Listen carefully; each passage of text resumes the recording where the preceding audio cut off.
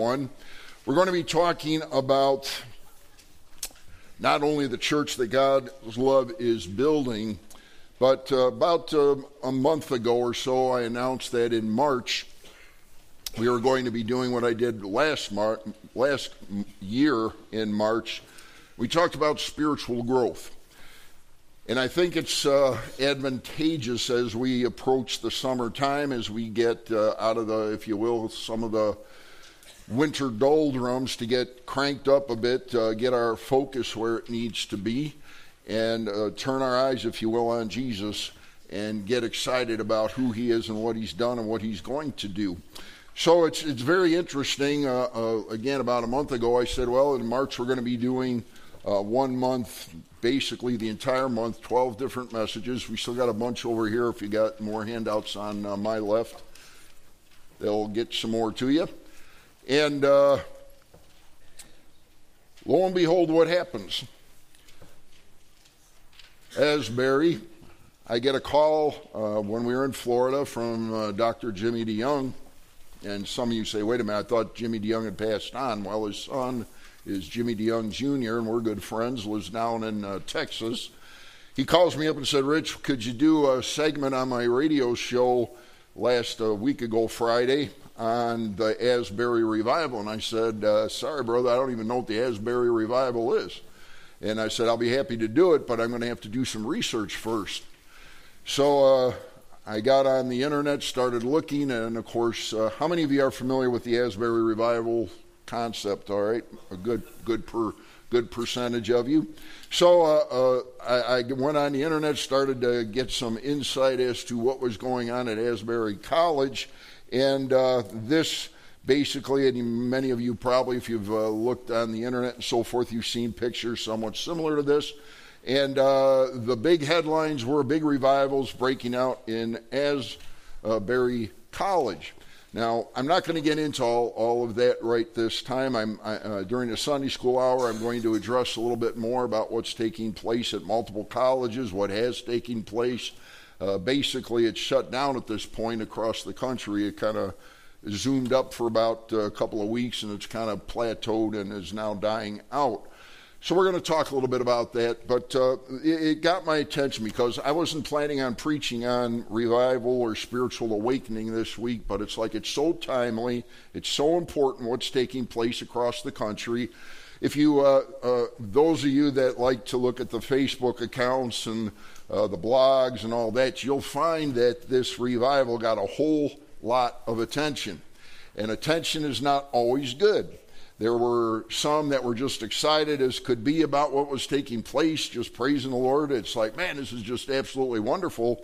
And then if you read the opposing side, and there was plenty of opposition to this that were very negative about it, and it's like, all right, so I'm not here to discuss what happened down in Asbury. However, it's the perfect timing because as we enter into March, I truly do believe that God's still alive. I still believe that God is still alive. And I still believe that this book is his word. And I believe all 66 books, 100% of it, is inspired by God and was given to us, as the Bible says in 2 Timothy 3:16, that we might be mature, that we might know what God wants us to do and be. And if the Asbury media attention did anything, it got people across the country thinking about, is there such a thing as revival in 2023? Can God still do a marvelous, wonderful work in the hearts of people in 2023? Yes, sir. And as I look across the auditorium this morning, I think God's doing something. And I think we are just beginning to see what God is going to be doing at Union Grove Baptist Church and other like-minded churches across the country. What is a revival? What's taking place? And what do we as God's people want to be looking for? So as we think about this morning, I'm not sure how far I'll get. I'm really trying to be a little more conscious about our timing here. And revival, we're going to look at what we can at the past revivals biblically. I'm not looking at secular, or not, I shouldn't say secular, but we're not looking at the colleges and those things. I want to go straight to the Word of God. What is revival? And the sheet that I handed out, we'll actually probably go through that more tonight for those that are here, and hopefully can watch the service if you can't make it. But what is revival biblically? And I think most of us will be shocked, and that's why I did the word study on it. And all the times the word revival is used in the scriptures on that handout I gave you. What you're going to find is the Old Testament is where you really find about the issue of revival. And we're going to go to 2 Chronicles 29 in just a minute and look at a revival that took place under King Hezekiah. When you look in the New Testament, the word virtually doesn't exist. There's a couple of times the word is used, but it's not talking about the kind of revivals that most of us would. If I asked you the question this morning, what's revival? Well, what does revival mean to you? Most of us would come back, and of course, I've been in multiple Bible colleges and seminaries and all that good stuff, and you talk about a revival, the common person is going to say, well, revival is when people are getting right with God, a massive turn towards the Lord, folks are getting saved, there's prayer meetings, and things are taking place. Now, I agree with that concept, but if you try to find that in Scripture associated with the word revival, you're going to fall short. It's not there. So what we need to do then, when we're looking at the totality of Scripture, when we look at what took place in the Old Testament, how does God describe what is taking place or should take place in our churches and in our churches across not only right here locally, but globally? What's taking place? And no, I'm not a globalist, by the way. I think you all know that by now. But from a good, solid, godly perspective, what is revival? What does it mean? How do we determine from Scripture what it is? So this is extremely important as we go in the next month. It's like I actually changed. I was starting out with the concept, same one I used last year, reaching for revival. But I'm like, I'm going to even change the terminology as we enter into next month. And instead of calling it reaching for revival, we're going to talk about spiritual awakening, which I think is a little bit closer to how we can define what God's talking about. So I have no problem with the word revival. I have no problem with the term renewal. I have no problem with the concept of spiritual growth, because I think they're all biblical. But let's take a look at it. What is revival? When we talk about, can we have a revival at Union Grove Baptist Church? Can we keep things moving in the right direction? We're going to try and define that this morning. What is spiritual awakening? What is spiritual renewal? What are the marks, if you will? What are the lifestyles? What are the evidences of spiritual growth? Now, here's the kicker, and then I think we can all pull it together with this last concept. And I want to ask every single person here, you're here for a reason. You didn't get up this morning, get your clothes on, get cleaned up, and come down here to be at church at 9 o'clock just to come here and fulfill an obligation. I hope not. It took some planning. It took some thinking for you to be here this morning. It took some anticipation. It took shutting down other things you could have done and said, listen, I'm going to church this morning. Now, I hope that you're here with some anticipation. I hope you're here and it's like, what can God do for me this morning? What can I do for Him? How can we connect? How can we deepen our relationships with the Lord? And the question I have for all of us is, do you long for a vibrant, intimate relationship with Jesus Christ? Do you have a longing? When Heather was singing the song up here, and I always know if it's a good song because I have to fight back going to tears when the words get to me, and I had to fight them back this morning, so that's a good song to me.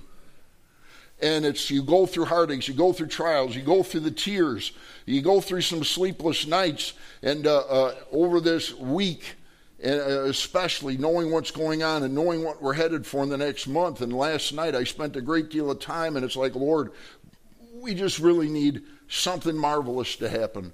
We need to see a marvelous movement individually and corporately so that we might serve you in these last days before you come back to take us home. And folks, I am dead serious about it. I think, I trust, and those of you that know me well, which I hope is most of you, I don't say things I don't mean. I don't play games when I'm up here.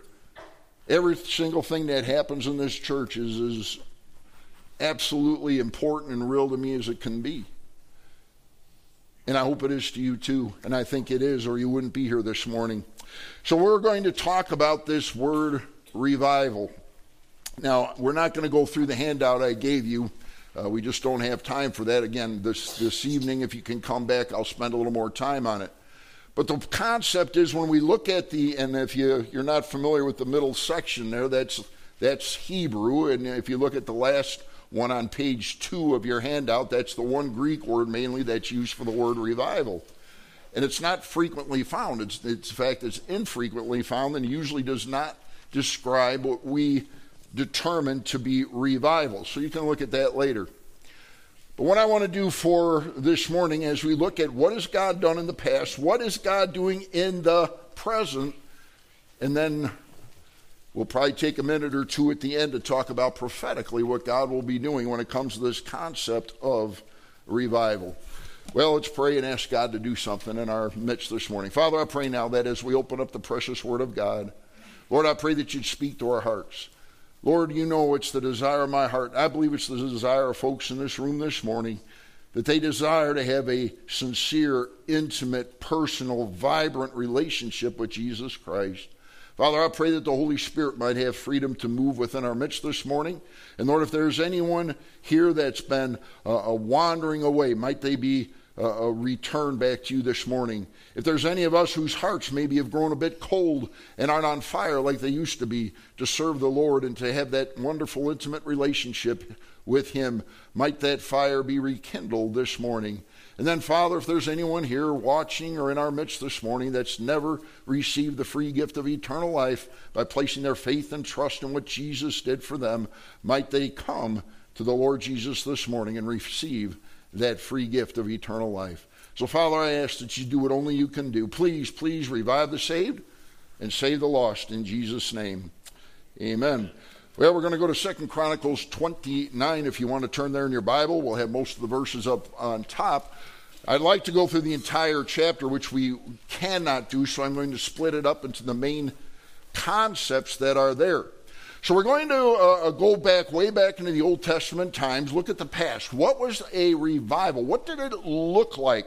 What happened back in Old Testament times? And there's multiple different places we could go, but 2 Chronicles 29, a King Hezekiah actually brings out some of the key elements, if you will, of what a true revival would look like. 2 Chronicles 29:1, Hezekiah became king when he was 25 years old, and he reigned 29 years in Jerusalem. His mother's name was Abijah, the daughter of Zechariah.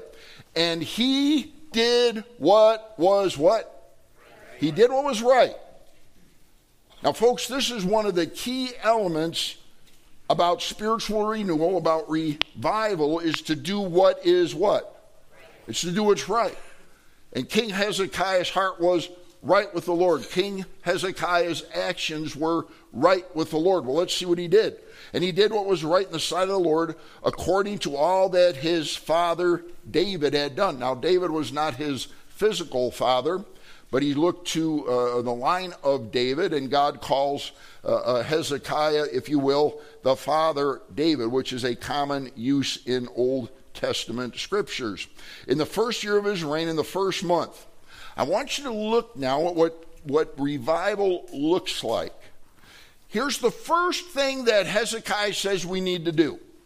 He opened the doors of the house of the Lord and did what? He repaired them.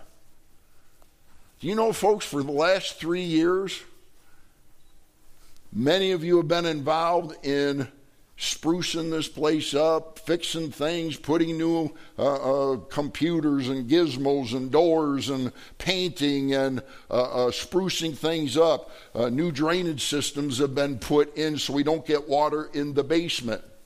A massive amount of work and a massive amount of resources have been put into making sure God's house is in good repair. Now, this is not the temple. This is not Old Testament times. We don't have the only temple as they had back in the time of Jerusalem. But isn't it interesting that God put an emphasis on, listen, where my people are going to worship, where they're going to meet with me, repair the house, put it in good order. So he opened the doors of the house of the Lord and he repaired them. What else did he do? So first thing, he got the place, the temple, which of course was where the Jewish people were to meet in Jerusalem, which was much, much more important, if you will, than, and I don't mean this in a negative way, but the temple was the center of Jewish life. The local churches across the country are not individual temples like in the Old Testament times where you had a temple. But should God's house be kept in good order? I think the principle is there. But here's what's even much, much more important. Not just the cleansing and the repair of the temple, but the what? The cleansing of God's people. So then he brought in the priests and the Levites, basically the spiritual leaders, and gathered them in the east square. And he said to them, "Hear me, Levites." Now the Levites were in charge of the worship. They're in charge of the sacrificial system. These were the individuals that God had placed, if you will, in a place of leadership within the Jewish community. And here's what he says to them. He's like, listen, here's what's been going on. We've been lacking in keeping God's house in good order. We've been lacking in keeping ourselves in good spiritual order. So God says, listen, we need to not only cleanse, if you will, the temple, but we need to cleanse God's people. And here's what he says. Now, sanctify yourselves. The word sanctify, set apart, cleanse, get yourselves right. Sanctify yourselves. Sanctify the house of the Lord God of your fathers, and carry out the rubbish from the holy place. He's like, let's clean this place up. But what's he saying at the same time? We need to clean up ourselves. He's like, we got rubbish sitting within inside of us. We need to carry it out. I mean, the principle is there. Not only, I mean, we know what a clean building looks like. That's real easy to tell. But how about the inside of our hearts? You can't see it, can you? You can't see what's deep down inside of a person. You don't know what's inside of me today. Now, usually a person is known by their fruits. They're known by who they are. You stick around somebody long enough, you figure out who they really are. And what God is saying here, he's saying, listen, through Hezekiah, not only take care of the buildings, but listen, sanctify yourself. Get the rubbish out of your life. Now, folks, you say, well, that sounds kind of like that old fundy, super separatist kind of preaching. Well, let's just be real this morning. Did sin only take place when the old fundamentalist movement was at its peak? No. Do people do sinful things today? Yes. Do we like to admit to it? No. Of course not. Is adultery okay today? No. Is fornication okay today? No. Is getting drunk and falling down okay? No. Well, I don't want to hear anything negative. I don't either. But you know what? If you got rubbish inside, what comes out? Rubbish. Garbage in, garbage out. And what is God saying here? And again, I'm not trying to beat folks up here this morning. I'm not trying to beat myself up this morning. But what am I saying? It's like, listen, if there's garbage inside, how about cleaning up the old house? If there's garbage up here, how about cleaning it up? And that's what God's saying. Listen, priests, Levites, those of you that are in charge of the religious services in Israel, those of you who are the leaders, how are you going to lead the people? How are they going to respect who God is if there's rubbish in the house? And that's what he's saying. Listen, sanctify yourself, set yourself apart, spend some time with God alone and get that rubbish out. And that's exactly what he's saying here. What else does he say? He said, for our fathers have trespassed and done evil in the eyes of the Lord our God. They have forsaken him. He's talking about the religious leaders, the ones that were called to a positional place within the Jewish community. And he's saying our fathers, instead of walking with God, instead of loving God, instead of being good examples, they're terrible. The leadership's terrible. And he says they forsook him. They've turned their faces away from the dwelling place of the Lord and turned their backs on him. You want to know how to do the opposite of revival? Just turn away from him. Done with it. We go through the motions. We can show up at church and Sunday school Wednesday night. We can go to Bible studies. We can do all the good things good Christians do. But if our heart isn't right, what have we got? They have also shut up the doors of the vestibule. I like to go back a couple of years ago to COVID times. And, a horrible time. But the government said shut down the churches, shut down meeting places, shut down this, shut down that, and finally God's people said we've been shut long enough. We need to get back in the house. You see, and I'm not trying to make a political statement here. It's hard not to, because politics and government plays into so much of what we do as God's people. But God's people finally said enough's enough. We're going back to church. We're opening up the doors. We're gonna wash the windows and get them ready for the people, and we're going to start going out and reaching the community for Christ, and we're going to start doing the things that God's called us to do. Now, it wasn't out of rebellion. It wasn't out of hatred for the government. It wasn't out of concern for those that were seriously sick and those that had horrible outcomes. But it was about, listen, we can't shut down God's work. Just can't. Only one life will soon be passed. Only what's done for Christ will last. Now, I'm not about being an antagonist. I'm not about fighting the government. But when it comes to the point where they say it's our way and not God's way, then we got a problem. And we got to stand up. So they also shut up the doors of the vestibule, put out the lamps, and have not burned incense or offered burnt offerings of the holy place of the God of Israel. All things the law commanded for the Old Testament temple. So what were the results when God's people said, phooey on God, phooey on the temple, phooey on going and doing what God has asked the Jewish people to do? Here's the results. The antithesis of revival. Therefore the wrath of the Lord fell upon Judah and Jerusalem, and he has given them up to trouble, to desolation, and to jeering, as you see with your eyes. Listen, folks, and here's the positive. I look around, I say, man, this is great. That section, I think when we got here a couple of years ago, we had maybe 20, 30 chairs. Now we got, the place is filled up with chairs, and we got a lot of folks sitting in them, and that's great. It's like things are happening. He said, well, why are you preaching about this if we're going in the right direction? So we don't go in the wrong direction. It's like we got to keep warning each other. We got to keep on fire. We got to keep saying, listen, this isn't a 1 hour deal and we're done. It's not like, well, we're all right with God. Let's move on, eat, drink, and be merry, for tomorrow we party.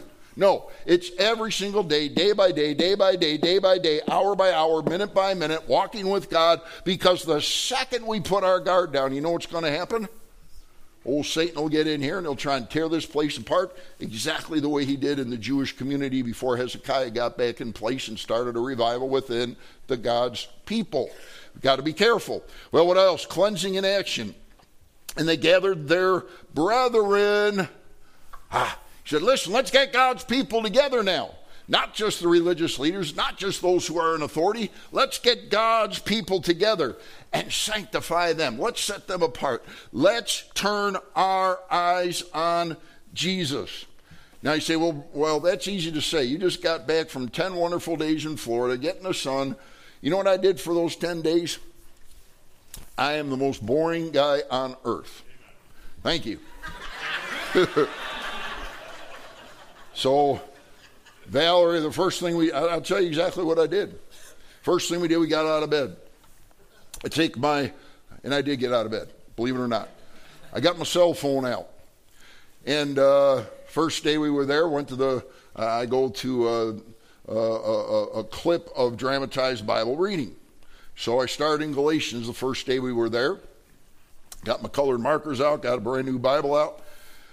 And it's like, well, every single day we're going to go through one book. And we start to play the tape or the recording, if you will, off of YouTube, and it reads right through Galatians. And I'm marking my Bible as we go through, and Valerie's there right with me. We did that every single day in the morning. It was fun. I enjoyed it. And then we put on our little beachy clothes, and we'd walk outside, and we'd each grab one of the chairs, and we'd walk down about 40 yards and go to the beach and sit. And you say, well, what'd you do down there for 8-10 hours a day while you're sitting there sunning yourself? I got through 3 books while I was down there. You say, well, that's boring. Yeah, well, to me it's not. You see, because when I go on vacation, when I go for renewal, I go down there to get my heart right with the Lord and make sure I'm walking with Him, and I look forward to that time. Did we go out to eat? Yes. Did we have some fun? Yes.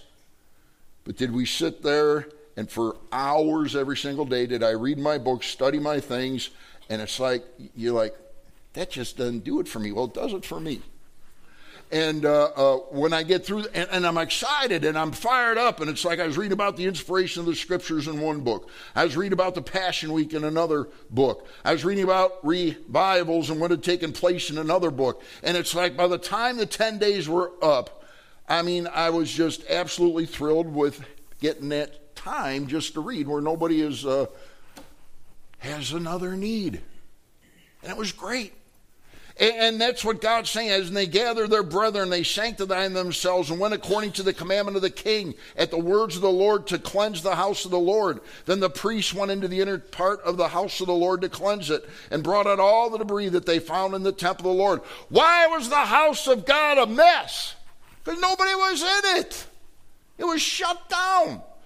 The religious leaders didn't care. The people didn't care. And by the way, if the leadership is horrible, guess what's going to follow?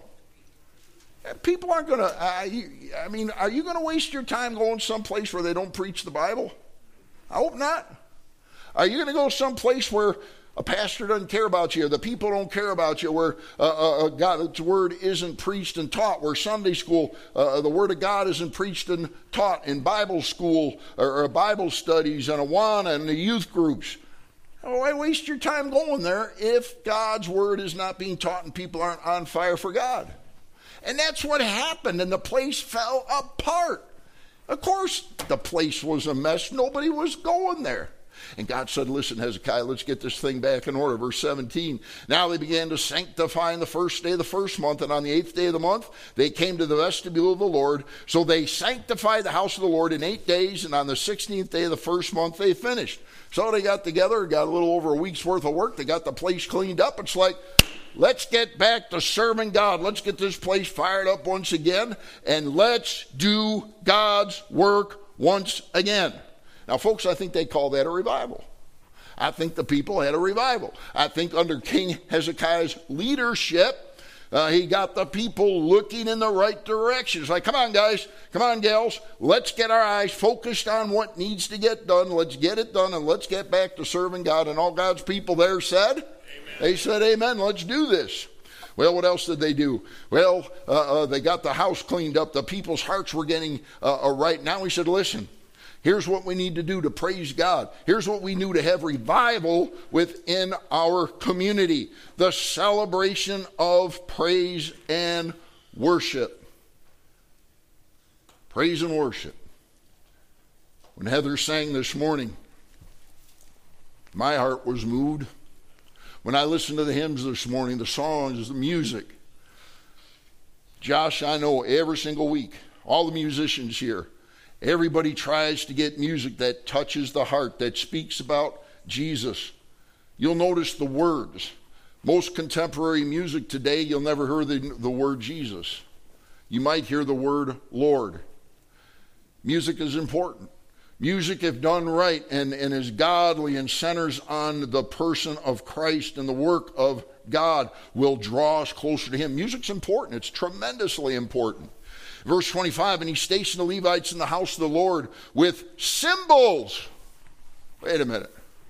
Good Baptist church, that might get them excommunicated. I put pictures of cymbals up there. Now, we're used to, you talk about cymbals in modern day terminology, and you think of a big drum set and somebody hitting the cymbals.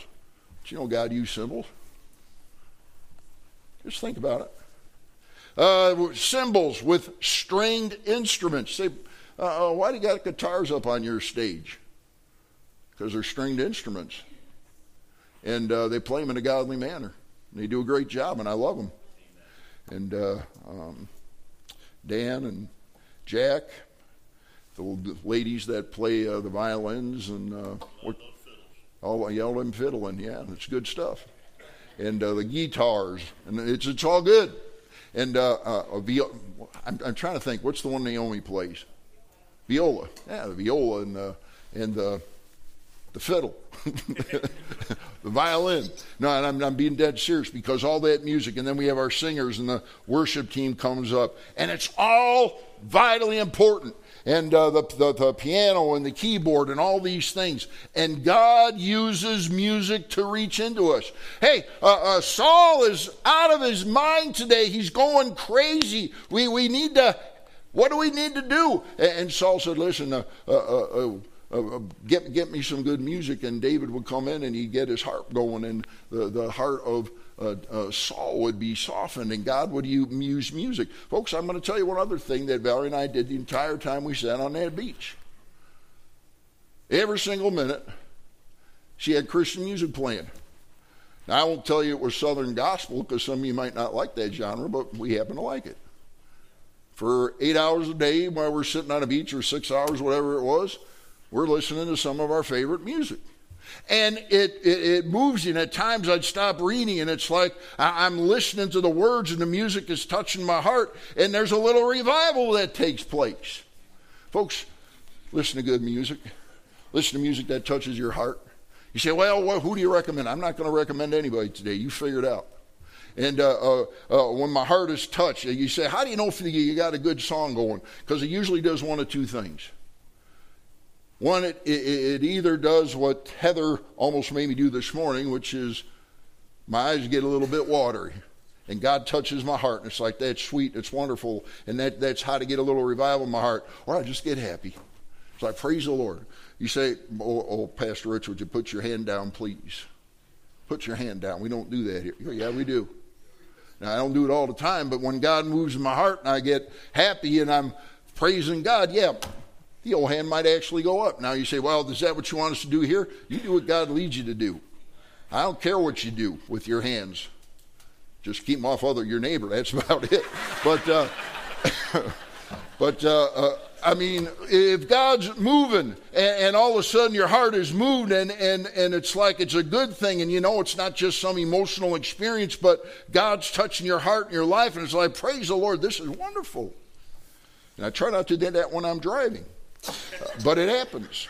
So he had cymbals with stringed instruments and with harps, according to the commandment of David, the Gad of Gad, the king's seer, and of Nathan the prophet. And thus was the commandment of the Lord by the prophets. The Levites stood with the instruments of David, and the priest with the trumpets. Then Hezekiah commanded them to offer the burnt offering on the altar. So what's the next piece of this? So they're bringing their offerings back to God. God said, listen, and this was, of course, under Jewish law. And I'm not preaching Jewish law here this morning, but under Jewish law, 10% of everything the Jews got went to who? It went to God. So not only that, but they had a very strong sacrificial system.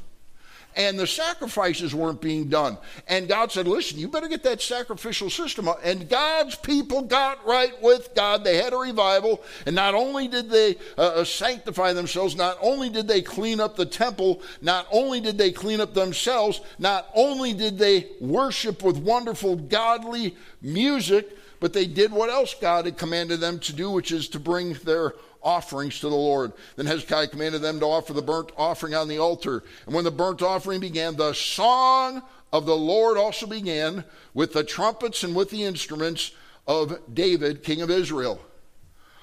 All the assembly, what? Worship. Now, folks, we have a 2023 version of what in our minds is worship. And I'm not going to get into the concept this morning except from a 30,000-foot level. What is worship? Looking down at Mark right now, Duncan. And every time I hear you pray, Mark, it always is worshipful. It's very strong about who God is. It's honoring God for who he is. It's honoring God for his attributes. It's focusing on who God is. That's worship. Worship is seeing him for who he is, and not in some fake, false, pietistic way, but, I realize who God is, and we worship him.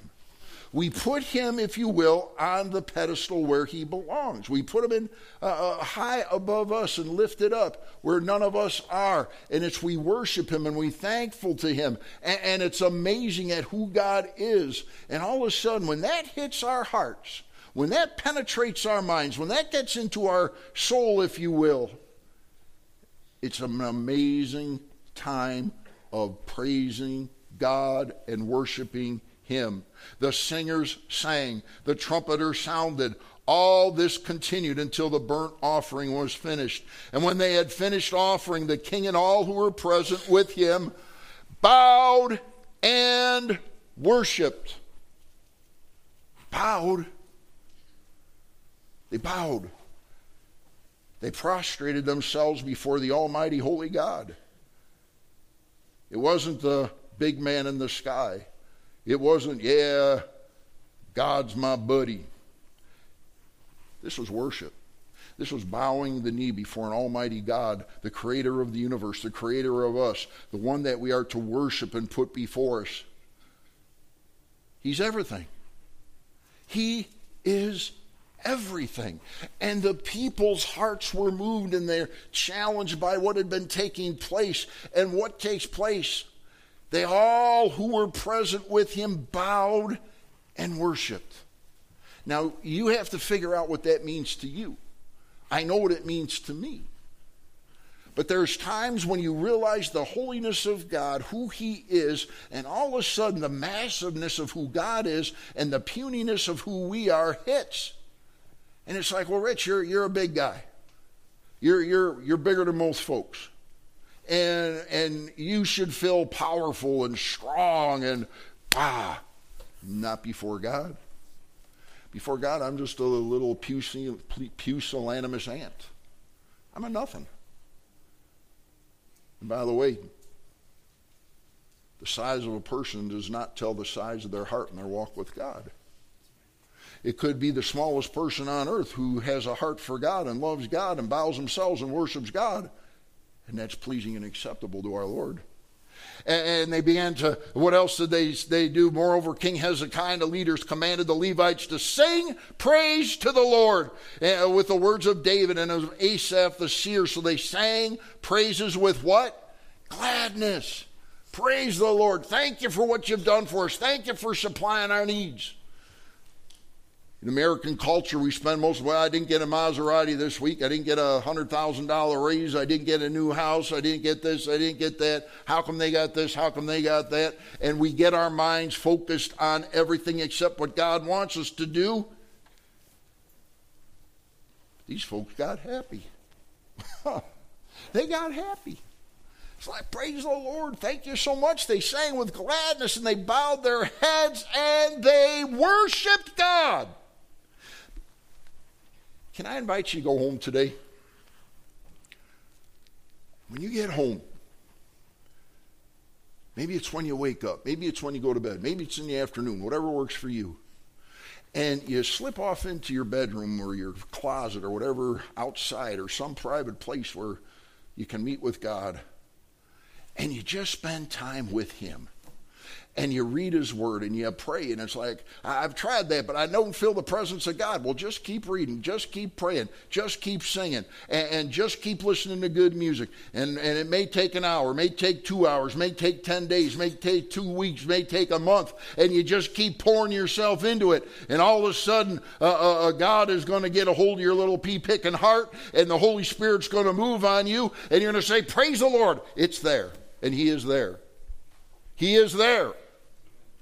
And folks, he's waiting for you.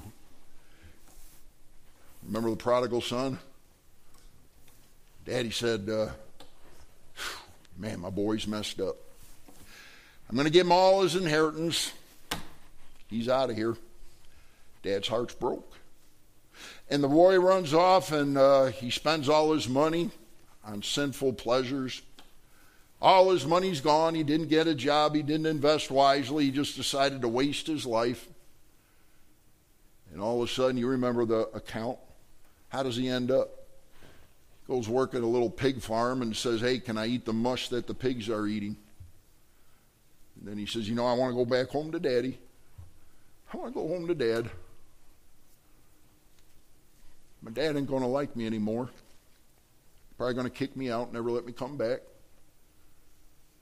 The boy begins to head back towards Daddy's home, and his brother's there, and he says, oh my goodness, here comes that bad guy, my rotten, stinky brother.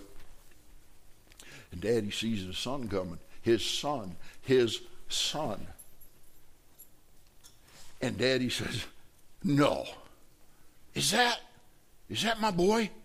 He don't look like my boy. He's all skinny. He looks filthy and dirty. His clothes are all torn up. But I think it's my boy. Is that my boy? And what does he do? He jumps off the stairs. He runs down and he comes up to his boy and he grabs him and hugs him and says, my son's returned. Folks, that's what God's waiting for some of us to do. Hey, God's up there waiting and he says, listen, son, listen, daughter, I'm waiting for you. The revival's waiting. Just come on home. I'm waiting for you. And God says, my arms are open wide. My heart is open wide. I'm just waiting for you to come back to me. Folks, that's revival. Celebration of thankful offerings. And Hezekiah answered and said, now that you have consecrated yourselves to the Lord, come near and bring sacrifices and thank offerings into the house of the Lord.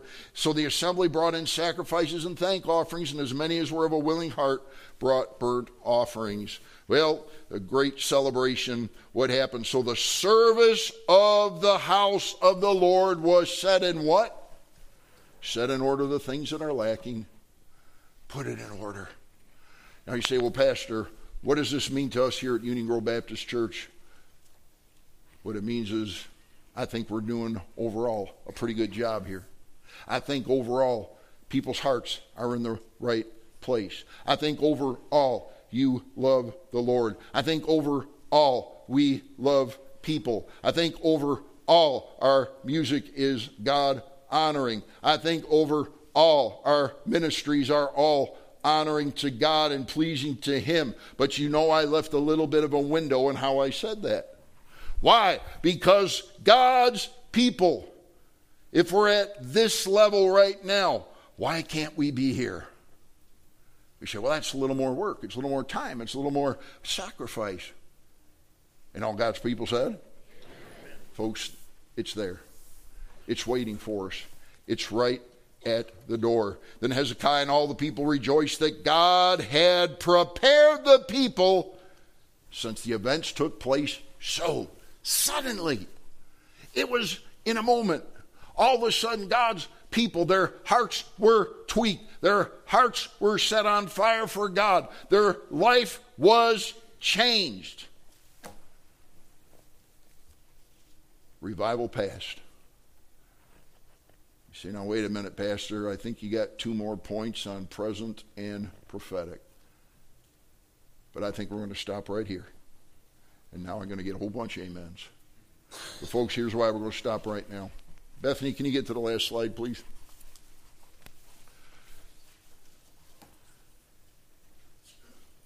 There's the question. There's the question. What are you going to do with Jesus today, Christian?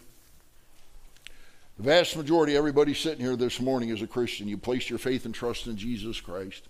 You know beyond a shadow of a doubt that if you're to die, that you go to heaven. Between you and God alone. This is none of my business. This is you and God right now. How's your relationship with Him? How's your when you look at everything that took place for the revival that happened during Hezekiah's time back in the Old Testament, and again, a lot of those things were dealing with Old Testament law, which we don't deal with today. But many of them were, and the principles are there. How's your heart with God? Does this book excite you as much today as it did when you first got saved? Does telling folks about Jesus excite you today? Listen, you know what's going to happen when you get on fire for God? It's like, man, I struggle in Sunday school. Bernie and I were going to do part 2 after I do a couple introductory things about sharing the gospel with folks, starting conversations. How do you tell folks how to come to Christ? How do you share the gospel? And many of us, we get so cold and we get scared, and it's like, I can't. Do you know what happens when you get excited about something? Play with me a minute.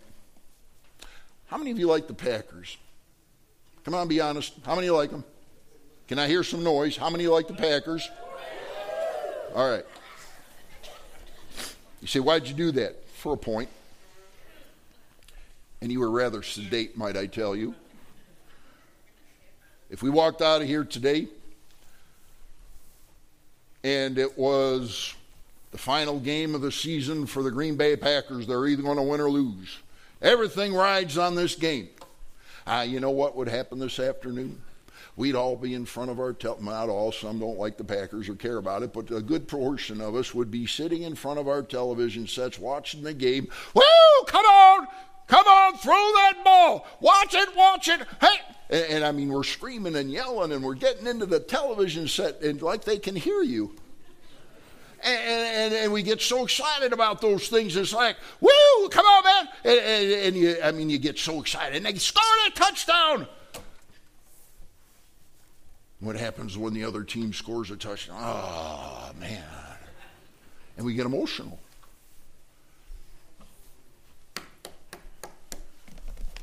Woo! Wow. I can't. Hey, Valerie, do you know what I read here this morning? Woo! How many of you have a hallelujah fit when you read your Bible? Huh? How about when you play some good Christian music and it's like, praise the Lord, that was good stuff. That's a great, you put it in and it's like, folks, we can get all cranked up. We can get excited about everything. Can we get excited about God? Listen, and I'm closing for real. If we all got on fire for God, if we spent that time with Him, if we spend a little bit of time, a little bit more time, focusing on who God is, getting excited about who He is, you know how easy it becomes to tell others about a great thing that you enjoy? Do you know how much you talk to other people you've never even met before at a sports stadium? Hey, great play, high five the guy next to you, you've never met him before. When you love Jesus more than anything else in this world, when He means more to you than anything else in this world, hey brother, hey man, hey sister, and they're not your sister or brother yet, but you even call them that. Why? Because you get so excited about who God is, and you want to share your faith with them, and you want to spend more time with your Father, your Heavenly Father, and loving God, and asking the Holy Spirit to move in your life during the week. Can God do it now? Yes. Father, thank you for your love for us. Father, I pray as we prepare our hearts for a month centered on looking inward to get our hearts right, as we look around us to help others with their walk with the Lord, as we center on looking up and getting real with you, as we then have our hearts right with you and with those around us and with ourself with you, then we can reach out and reach even more folks with the precious gospel of Jesus Christ. Do you need some revival in your heart this morning? Right there where you are. Why don't you start it? Draw a little ring around yourself and say, Lord, start that revival in my heart this morning. Start that spiritual awakening in my heart this morning. Help me to be what you called me to be. Help me to love you like Hezekiah. Help me to do the things that match up with the Word of God. Finally, if you're here this morning or you're listening on the internet, if you died right now, where would you go? You see, all these things we talked about mean nothing if you don't have a personal relationship with Jesus Christ. Absolutely nothing. You've got to have that relationship with Him before any of this means anything. How'd you like to start that relationship with Him this morning? You say, well, how do I do that? Well, it's very simple. Let me ask you one question. It'll define where you're at. If you were to die right now, where would you go? Would you go to heaven? Do you know for sure, beyond a shadow of a doubt, that if you died right now, that you go to heaven? You say, Brother Rich, I got to be honest, I don't know. Well, wouldn't you like to know? Wouldn't you like to start that relationship? Well, here's what you need to do. For a quick thing, take me 30 seconds. Number one, we've all sinned and come short of the glory of God, Romans 3:23. And because we've sinned, if we got what we deserved, every single one of us would burn in an awful place called the lake of fire, Revelation 21:8. But Jesus Christ, God's Son, came down from heaven, died on the cross for your sins, was buried, and 3 days later rose from the dead, 1 Corinthians 15:3 and 4. Why did Jesus do that? Because he loves you this morning, and he wants to take you to heaven. God has a free gift he wants to give you this morning, and here's what the gift is. Ephesians 2:8-9 says this, for by grace, God's free unmerited gift, are you saved? Saved from sin, saved from the penalty of sin. For by grace are you saved through faith.